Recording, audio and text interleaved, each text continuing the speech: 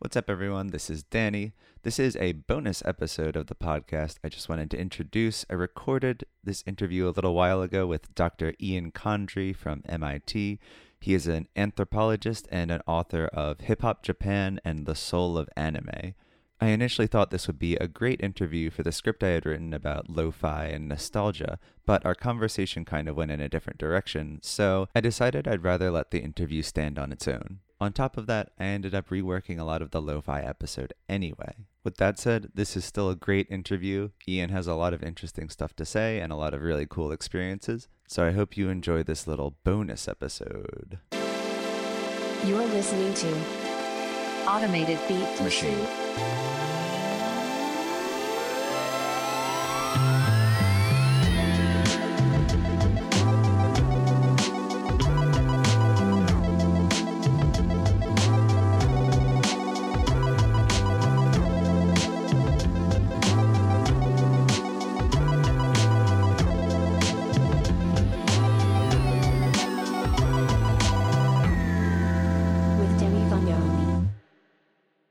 For our audience first, do you want to introduce yourself? Sure. My name is Ian Condry. I'm a cultural anthropologist. I've been teaching at MIT since 2002. I've written two books. One is called Hip Hop Japan, and the other is called The Soul of Anime. And you did, correct me if I'm wrong, about a year of ethnographic study in Japan's underground hip hop scene? Yeah, from 95 to 97, it was a year and a half of the intensive field work looking at Japanese nightclubs and recording studios in Tokyo. It was the underground scene back then, although some of the artists from that era have become pop stars. But yes, it was quite underground back in the day. And it was, I've lived in Japan about 5 years altogether. And I visit back a couple times a year when it's not a pandemic. Probably about two and a half years of field work on the Japanese hip hop project. Can you describe how this project even came about? What was it? What was the kindling that led to your interest in hip hop in Japan? And more specifically than that, how did you get a foothold in this scene to even conduct the ethnography? Because I kind of get the impression that underground scenes can be a little bit difficult to infiltrate, especially if you're from an entirely different country with a different language. Well, right. The first trick is to learn Japanese. That's exactly right. And that's the rule for anthropology anyway, is that you need to do field work among the people you want to study, and you need to do it in their language. By the time I started my field work, I had about 4 years of Japanese language study. I'd lived in Japan maybe 15 months or so before I started the field work. So I had a little bit of experience with the country and the language. I think one of the rules of doing field work is that if you just commit yourself to getting to know people and spending time doing what they're doing, that you can find your way in. But it's true, you can't just show up for one time and expect people to open up to you. You have to spend months and months, but then it's quite possible to enter all kinds of scenes. Why hip hop specifically, and why Japan? Well, let's see. I mean, I grew up with a interest in music. I had a father who was also a professor, but he had a side hobby of playing bawdy Irish folk songs. So I learned from an early age that short songs could tell big stories. So I always had an interest in music and language, and get to college in the mid 80s. And I grew up in rural upstate New York, so I didn't have much interaction with hip hop there. But once I got to college in Boston area, really got turned on. I mean, it was the era of Run DMC and Beastie Boys and some of this, everything from Sugar Hill Gang on up, Grandmaster Flash. It was sweeping through our pop music worlds, and I really gravitated towards the importance of lyrics, which I saw as really overlapping with some of the folk music I had grown up with as well. So I had a long time interest in music, and then I'd studied some Japanese in college and spent a year in Japan after college on the JET program, which is still going on. It's a nice opportunity for people to get to Japan if they want to try teaching English in small towns. And I did that for a year. And then when I got into cultural anthropology as a graduate student, this was the mid 90s. And, one of the big issues then was thinking about globalization and is culture changing because of globalization. And there were all these arguments about how either there was a homogenization of global culture that was happening, cultural imperialism, some people would call it, whereas other people would argue, no, that the spread of global culture actually gets intermingled with local culture and creates something entirely new. And so we shouldn't see it as a kind of overtaking, but as a kind of enriching through hybridization and combination. That's really at work. And so that was a topic I found very fascinating. And I thought to study it in music. And one of the interesting things, I guess, is that when I went over for a preliminary visit to Japan, to Tokyo in the summer of 1994, and I met with record company people and music magazine folks and radio DJs. And I said, I heard there's this Japanese hip hop going on. What's up with that? And they said, oh yeah, it's going on, but it's really lame. It's gonna disappear in a year or two. The kids are just in it for the fashion. They don't understand Black culture. They don't understand civil rights. They don't understand racism. They don't really get hip hop, and it'll probably disappear. So you should not study it. But then what they said also was, look, if you really want to see it, you can go to the clubs. That's where you can go check it out. Check out these nightclubs. You'll see how lame it is. And then, come back to us and we'll find a better topic for you. And so I went to the clubs and the young people are on stage and they say there's no future for hip hop in Japan, but they're wrong. This is the coolest music there is out there. We're going to teach you about rhyming. We're going to teach you about rap battles. We're going to teach you about DJ, scratch mix, graffiti, break dancing. This whole culture of hip hop is totally fascinating. And we're going to open your minds to this world. And so it was very interesting at the time because here were the elites in the recording industry, the elites in the music industry and all sorts of sides of it, who really controlled access to who gets to make records, who gets reported on in the magazines, who gets played on the radio. All of these people were very against the notion of hip hop. There was even a remarkable aspect of it that there's a magazine called Black Music Review, and they refused to cover hip hop. Yeah, they were about jazz and blues and soul and R&B, but they didn't really like hip hop. Actually, they weren't really sure. And so Black culture. It was a very interesting time, right? And so that was 1994. Then I went back in 1995 to start my extended field work, and at that point, just before I had returned, there'd been 3 million selling hit singles that were Japanese rap music. And so this skepticism among the elites started to evaporate, and it became kind of a new era. And so, although still a lot of skepticism, I must say, and it took a while for things to catch on. Nevertheless, what you saw was that the musicians who built their audience through these club scenes, and through their events and sort of one person at a time almost, that was actually the way to understand cultural globalization, that it wasn't about sort of the power of American culture or the power of a distant, important country that really drove the movement, but it was the artists on the scene and the fans who got into them. And I fit in, my role was as a writer. I wasn't the only writer on the scene. I was one of the few foreigner writers, but even then I wasn't even the only foreigner writer. And so it was sort of, that's what I came away thinking and understanding and arguing in the book, is that this Gemba, this actual site of these nightclubs and these recording studios, that's what really drove the globalization.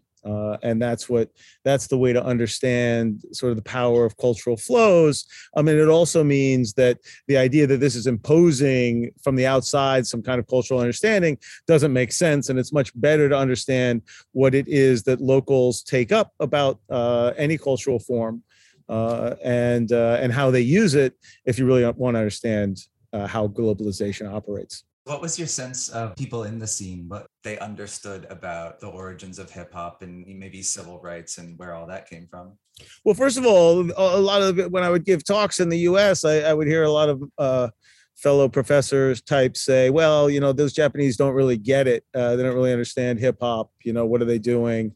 And what struck me was how wrong that was. That in fact, no, they were studying civil rights. They were reading the autobiography of Malcolm X in translation. They were watching the movies. They were trying to follow the politics of hip hop. But at the same time, recognizing that what made hip hop partially distinctive was this the importance of representing who you are, representing your neighborhood, your crew, your posse. That was really the key. And so there was always this interesting mix of, on the one hand, it's sort of borrowed culture. On the other hand, they made it their own by talking about their own lives in their own language to their friends and people who were there in the audience. And so it was a very interesting, complex mix. And I came away thinking, a lot of those criticisms that people make come from a place of ignorance, and that they don't actually understand the commitment that artists and musicians make to learning not just a style of music, but a way of understanding the world. Totally. That's awesome. So can you speak a little bit more about the gemba? Am I saying that right? Yeah, gemba is the right word. Gemba. So gemba is this interesting word that many people used in Japan. It's used for a number of things, but it was especially used for these nightclubs, the hip hop gemba. So a gemba is it's made up of two characters, place, which just means place, pretty generic word for place. That's the ba, and then gen is part of this other character, to appear, to become actualized, become realized. So a gemba is a place where something actually happens. And it was tricky. I couldn't find a great, easy translation for it. So I ended up just using that word in the book. I'm not sure it was the best idea, actually, but anyway, I went with it. And so I call it Gemba globalization. So what are other Gembas? A factory where you build cars or shoes, that's a Gemba. A scene of a crime, that's a Gemba. If you're shooting on location, a film, you're shooting on location, that's a Gemba. So it all has this idea of a place where something actually happens. But I found it in a way, a very interesting way to refer to nightclubs, because it was something more than a performance space, right? It was a place where the scene became actualized. And I found that quite inspirational too, for getting beyond this notion that culture kind of flows. At the time, the big arguments were that, well, if you want to understand globalization, it's a structure of flows. Look at what these structures are. Look at what these networks are. See how these flows happen. And I was arguing against that. I was saying, no, it's not a structure of flows. It's people. There's people who are driving this, and you can get to know them. They're available. I mean, you can't see them. You can't talk to them before they go on stage, but when they're hanging out in the club for the 2 hours after the show all night, these shows were always midnight to 5 a.m. When the trains stopped running in Japan and Tokyo. So the show would go on usually at 1 or 2. The headliner would come on around 3.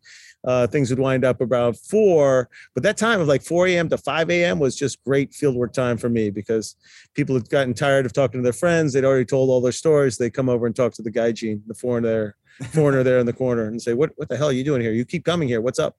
And that was over the months. I got to, in the year, I got to know actually quite a few people who are now, actually, it's one of the criticisms that comes up about my book, that I write about Zebra and Mummy D and Utamaru as if they're underground artists, because now they're bona fide pop stars known throughout the country. But I'm like, yeah, this was 25 years ago. That's why.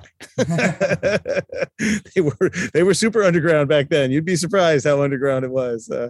So that was the Gemba idea, and that became sort of the core of my fieldwork, and also sort of core of the theory I developed around how globalization works.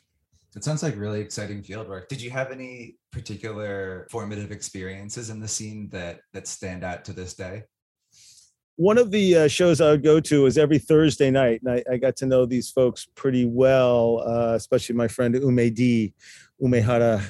Dai Umehara Masaru, and he called himself Ume D. And he was a rapper and had a bit of he had a few releases and then became more of a producer. But I got to know him there, and he was just such a huge part of getting me integrated into the scene and helping explain things in very patient ways for a person who didn't understand a whole lot about what was going on.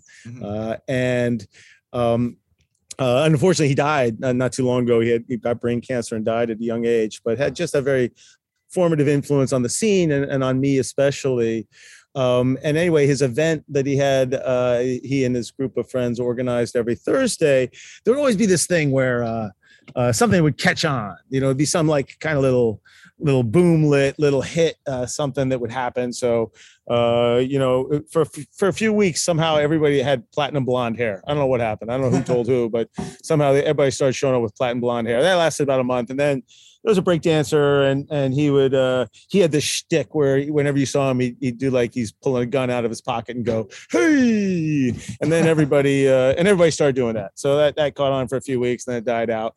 So I was used to this sort of trend of little things happening in the club, and then my DJ friend comes up to me and he said, DJ Etz, and he says, "Hey Ian, there's a new thing going around the club." I said, "Oh yeah, what's going on?" He says, "People are doing imitations of you." I said, "What? What are you talking about? Oh my God, what are they saying?" I could already imagine, how embarrassing all my Japanese mistakes, all my handing around business cards in a club. It made no sense. Taking notes, Right. Kind of it was a little awkward doing field work in a club situation, but yeah, it's good. It's part of the work you have to do as an anthropologist and as a writer. So just have to suck it up. I said, well, Eds, what the hell? What are they doing? He's like, I can't tell you. I can't tell you. But he's like, it's too funny. It's just too funny. Oh my God, it's so funny. I was like, so at first, I was a little taken back by this. So all of a sudden I'm a little more self-conscious. I'm a little more, oh my God, what are they? They're all making fun of me and all having fun, good jokes at a little Ian San there. And, but then as I thought about it over time, I said, you know what this is this is the moment that I went from being a foreigner, a writer, somebody studying hip hop, to all of a sudden I was just Ian. Like I was now just a character on the scene, and I'd stopped becoming a kind of category of person, and I'd actually just become part of the scene. It was not quite the way I imagined I'd become part of the scene, but it's exactly what happened. And so, yeah, that was kind of formative, and I thought it was an interesting sort of lesson about field work as well, that that's the transformation you're looking for. It's not fun to have people make fun of you, but on the other hand, who am I? Somebody special that I'm going to make fun of? That doesn't make sense either. And so that took about 6 months at that one place. And then there was another show I went to every month. And the same exact thing happened. Somebody came up to me and said, "Hey, you know what, Ian? Everybody's starting to do imitations of you." And I said, "Yeah, that's an old story for me." And here I was like, "Oh, I could do the math, because here for this one, I only went to once a month, and plus a little other events too." I was like, that took a year, whereas this other one I go once a week. It took like 4 to 6 months. So I was like, all right, interesting. Jot that down. That was a formative experience for me. But yeah, there was lots of formative experiences. I mean, I got to see these guys like Zebra. I mean, he's a television pop star now. Utamaru, he's got the most popular, radio show in Japan. And yet back in the day, you just see how hard they worked, week after week, night after night. And how, being a musician, staying out all night, trying to cobble it together.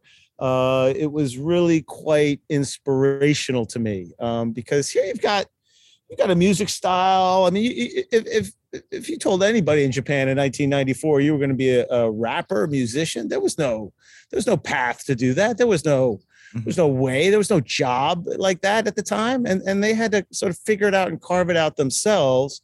And what's more, the people who were in charge of the industry were totally unconvinced and skeptical. And so for me, one of the big lessons is that young people are probably likely to hear that some things are impossible and you can't make a career like that. And what are you thinking?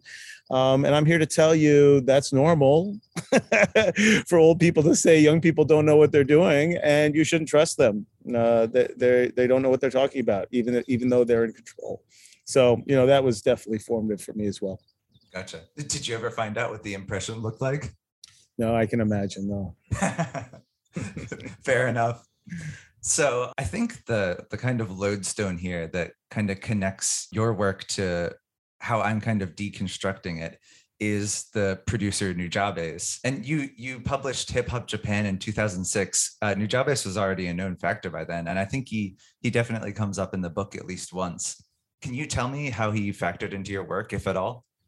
To be honest, he didn't factor in my work. I didn't know about him at the time. I mean, I knew by 2006, the book was pretty, in academic publishing, I had to finish that book around 2004. And so it still takes 2 years to come out. So no, it was more in my anime research and getting turned on to Samurai Champloo, that anime series that Watanabe Shinichiro made.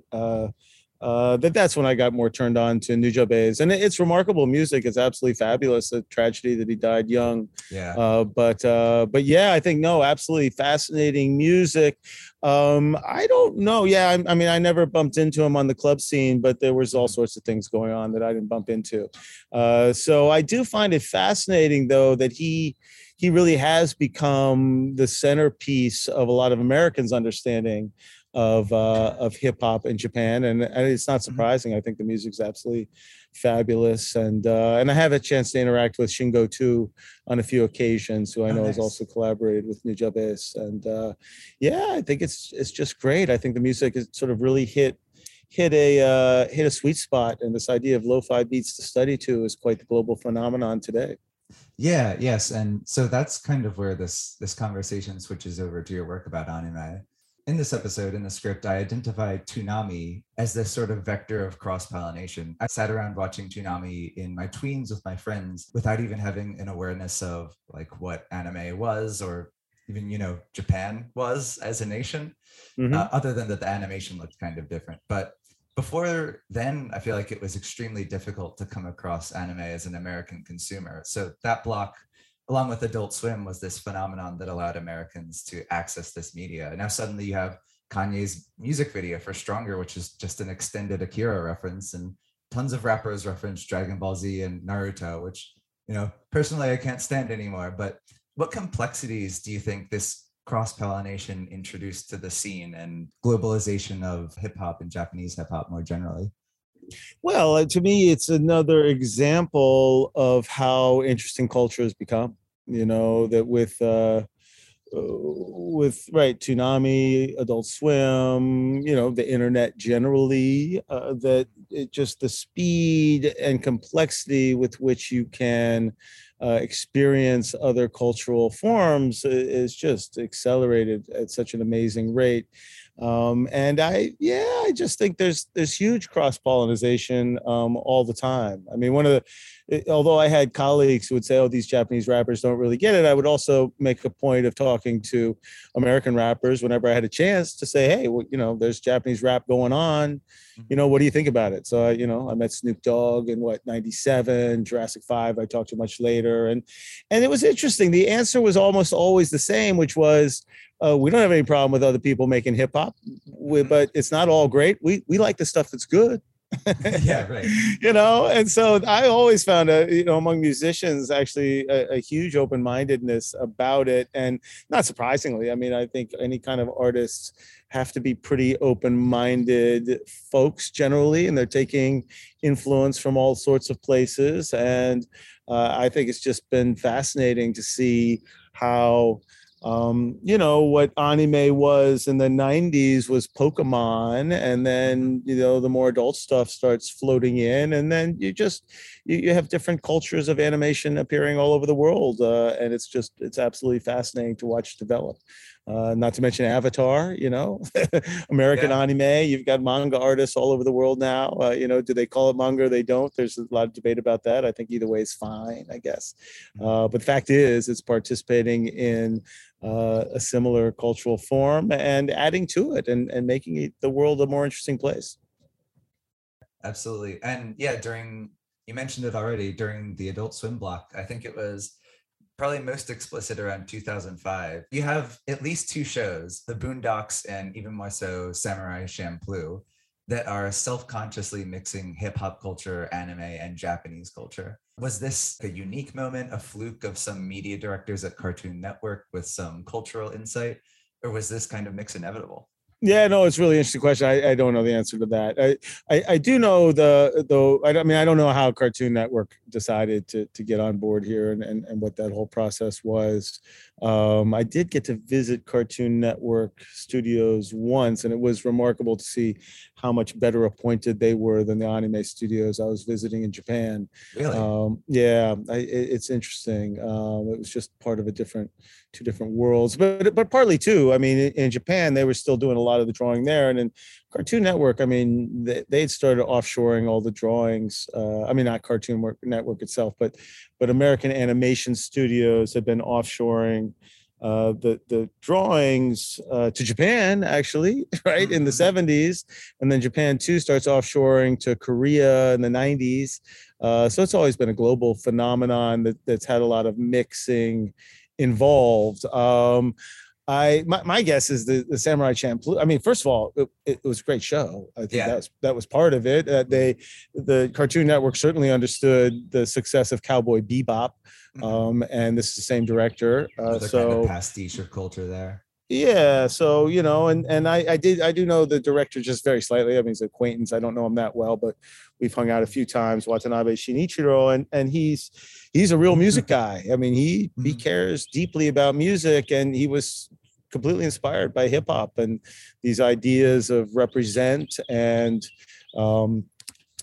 being from where you're from and who you are, and he like it did. I mean, it's a little, you got to take all this talk with a little grain of salt, but I take it literally that he was inspired by this. How true it is that this is all, because we need more historical nuance, I'm sure, but Watanabe told the story of how that was the way with samurai fighters in the past, that they'd run out into the middle of the field and they say, I'm so and so, son of so and so, from so and so, who is valiant enough to fight me, and then someone else would ride out and say, I'm so and so, the son of so and so, from so and so, and let's battle. And then they battle out, and Watanabe said, see, it's just like a rap battle, it's just like Queens versus the Bronx, and check it out, and so we've got it too, and so I know he loved that idea. And I know he also, he had a great time and he loved sampling, right? And he was sampling all these old samurai movie cliches. I mean, it's not about real samurai, it's about samurai movies. And so, it's hard to notice if you don't know the history of Japan, but if you watch that Samurai Champloo, one of the funny things about it is, although it sort of follows these three characters and their travails and their adventures as they march across Japan, each of the episodes tends to be set in an entirely different era. There's like a 300-year space, and they'll jump forwards and backwards. And the Japanese, he's like, just like those rappers would sample, the producers would sample, they'd sample some old soul and they'd sample some old jazz, and they mix it with a new beat. He's like, that's what I wanted to do. And so I think that was really what was going on there. And so that was sort of the Japan side of it. And I think on the American side, it was pretty funny, and it was clever. And it had that sort of fast pace of Cowboy Bebop, and it was just a sort of a new take on it. So I just think it was super clever. And the Boondocks, I mean, come on, it was a phenomenal comic strip, and then a phenomenal anime as well. So just great stuff. Yeah, absolutely. And yeah, Huey Freeman from the Boondocks, I think it's worth noting, is this character who is both reference to Huey Newton, co-founder of the Black Panthers, and canonically proficient with a katana. So it's just this, I feel like it goes back to you talking about how these people in the Japanese hip hop scene are, they are reading Malcolm X and getting familiar with this cross-cultural kind of stuff. So basically, this is this whole new genre of hip hop. What role do you think Champloo itself played in that? It certainly wasn't as widely watched as Cowboy Bebop. The funny thing about sort of my field work and being an anthropologist is that, when I was in the one scene, I was deep into that one scene. And then when I switched over to studying anime, there was like a 4-year period there where I was hardly listening to music. I had to watch anime all the time. And I was trying to meet people and trying to get in the scene and reading manga and doing all that. And so, just as sort of New Japan is sort of exploding and taking off and becoming this phenomenon in the US, I was taking a break, and then I came back to it, a little bit later. But yeah, I don't, it's hard to say. I mean, you ask the right question, but it's one of those questions that in my experience, like, is it a TV show that drives this, or is it, an event? Is it something? And my sense is that it's always more complicated, and that it's a whole range of things, and you can tell actually all different stories about how this stuff comes in and becomes important in people's lives. And I don't know if I was, if I was speculating a little bit. I mean, one of the things you see in hip hop is just the kind of radical change in genre and style that happens year to year. You can go back. I mean, like 90s hip hop is back now. It's kind of funny. Even I've got I've got a weekly radio show that is hip hop, Japanese hip hop beat scene, and a little experimental stuff too. And it's true, my most popular shows, I got a little archive on Mixcloud. Name of the show is Near and Far, and just find under my name on Mixcloud, Ian Condry. And yeah, but I go through and check, so who's been listening to what, and I try to sort of analyze what goes through. But it's true, is the 90s hip hop is what people are that's the one they really like. And for me, I'm like, I've listened to this stuff for so long. I already know this world so well. It's hard for me to hear it as fresh. But then when I play it, and I play it for other people, and look at how they're listening to it, I say, yeah, well, they weren't there, so no wonder it sounds fresh. I'm like, yeah, it all sounded like this. I'm like, it's okay. But now I'm like, oh yeah, okay, I can see the style. But you think about what's happening with grime and drill and trap. It keeps evolving and changing. And I just think that lo-fi sound just came through right at a time when people were looking for something new and stylish, and that just grabbed people. And I think, and it's, let's face it, it's amazing music. So how exactly it happened, I'd be interested in knowing more. But I just stepped away from the scene a little bit at that era. Yeah, gotcha. Absolutely. Yeah, I mean, it's interesting that you mentioned trap, because that's like one of the huge influences in K-pop now too, an entirely different industry.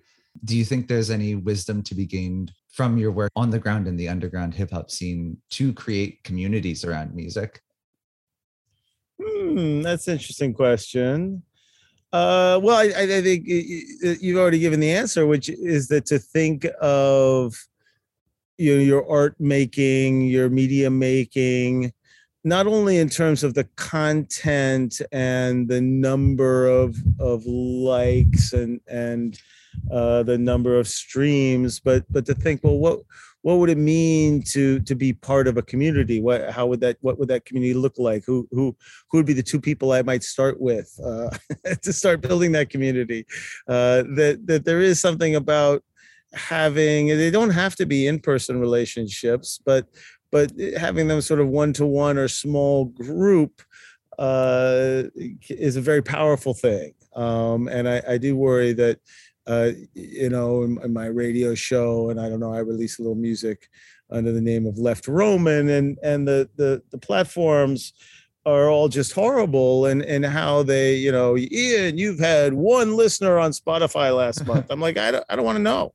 I don't appreciate it. I mean, I know that one listener was me, and it's fine. And I'm not doing it to have 50 listeners or 100 listeners or a million listeners. It doesn't, I mean, of course I like the idea, and it plays on my anxieties in a very effective way. But it's also a false promise that, then when I get 100 listeners and 1,000 listeners and 5,000 listeners, that then I'll be happy. And it's not true. But if I have 3 or 4 people are like, hey, and I listen to your album, I really got a huge kick out of it. I'll be like, yeah, all right, great. I'll make another album. Terrific. And I can imagine having more people, but having 3 or 4 who care and who are part of it. And I can say, yeah, check out your album too. I thought it was really great. I really love it. It's so amazing what you're doing. That's community. And that's the kind of thing that could pull a hikikomori out of my little bubble of my digital audio workstation, and say, oh no, there's people out there, and it matters. And it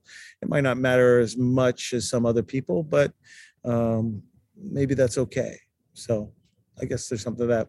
Absolutely. Yeah. And for what it's worth, the first two episodes of this show so far have basically been criticism of Spotify. What you said about it being a false promise really sticks with me because it stands out as a contrast to the gamja, basically the in-person setting where you can actually connect with people. And when you're mediated by a platform, there's this transience and this anonymity that you don't get when you're building a real community, not mediated by, this online experience. And I think that's a really important thing for building meaningful communities around music or art more generally. Yeah, exactly right. And the Gemba can be online. That's one of the questions I got for a long time. Is you're talking about it as if it has to be in person, and I'm like, nah. DeviantArt, Pixiv. You put up your picture there, and then if a couple of people comment on it and say I really like it, I mean it's a powerful thing, and it's nice to do, and I agree, and for what it's worth, I think there's all sorts of problems with Spotify, but what's happening with the access to music right now, and I'm a big fan of Bandcamp as well. It's just it's a remarkable thing. I mean, it's one of the amazing things that if you go back in time to early 2000s, I mean, people were saying music would dry up. There'd be no more music. People are going to start making movies and video games and things that have things that make money for you. That you'll see all artists just leave music, and it turned out that on the contrary, that you've had a quadrupling of the amount of music that's been created recently. And so the old system of the 90s, I mean, there was a lot of money floating around, but that was because of the weirdness of the way CD pricing worked and people replacing their collections, and it was all sorts of sort of perfect storm of commercialization of packaged music that was going to end anyway, and it did end much more dramatically than people maybe anticipated, but it opened up access and it opened up the possibility. One of the main reasons I put my music out on Spotify is it's the easiest way for my mom to listen to it. she doesn't have a CD player anymore. I could send her a USB stick. She wouldn't know what to do with it. But I'm like, Mom, here, I'll sign you up for Spotify. Just click here. Here, I'm going to like myself right here. There you go. Now it'll pop up. And so, we're working out all these things. And I think I like the way you're working towards thinking about loneliness, gender discrimination, right? Who gets a voice, who doesn't, all that's super important. But we all have a role in that as well, is by saying, well, I don't have to listen to all that. I don't have to listen to Joe Rogan. And so, but not to defend Joe Rogan. I got no love. Right. Yeah. But anyway, just to say that we maybe I guess that's been my experience in studying anime and studying hip hop, is that the people who have succeeded in these realms have done so despite everyone telling them it was impossible. And so when people tell you it's impossible, just keep looking for somebody else who says, no, I think it's pretty cool. You might be all right. Absolutely. Yeah. And I think, I completely agree that the technology and the access is unprecedented and awesome. And we just need to do a little finagling to, make it a little more fair to artists and stuff like that. Absolutely. I agree. Is there anything that you want to plug? Specifically, you want to plug SoundCloud again, Spotify, etc., stuff like that? Radio show?